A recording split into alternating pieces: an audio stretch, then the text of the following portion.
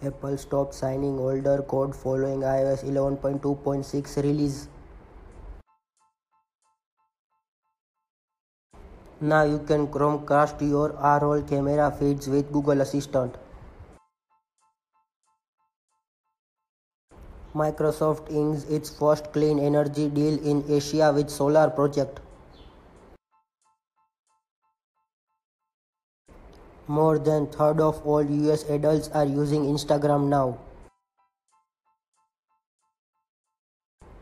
Snapchat reportedly working on a new spectacles including two-camera version. eBay joins Amazon in battle with Wish with launch of under $10 storefront. Toyota creates a new self-advanced research company focused on self-driving cars.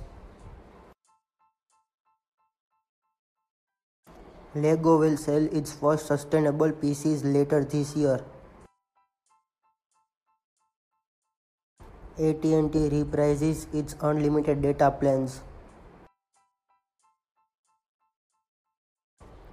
Thanks for listening. Don't forget to favorite this station, and for more discussion follow me on Twitter @YasThakra1996.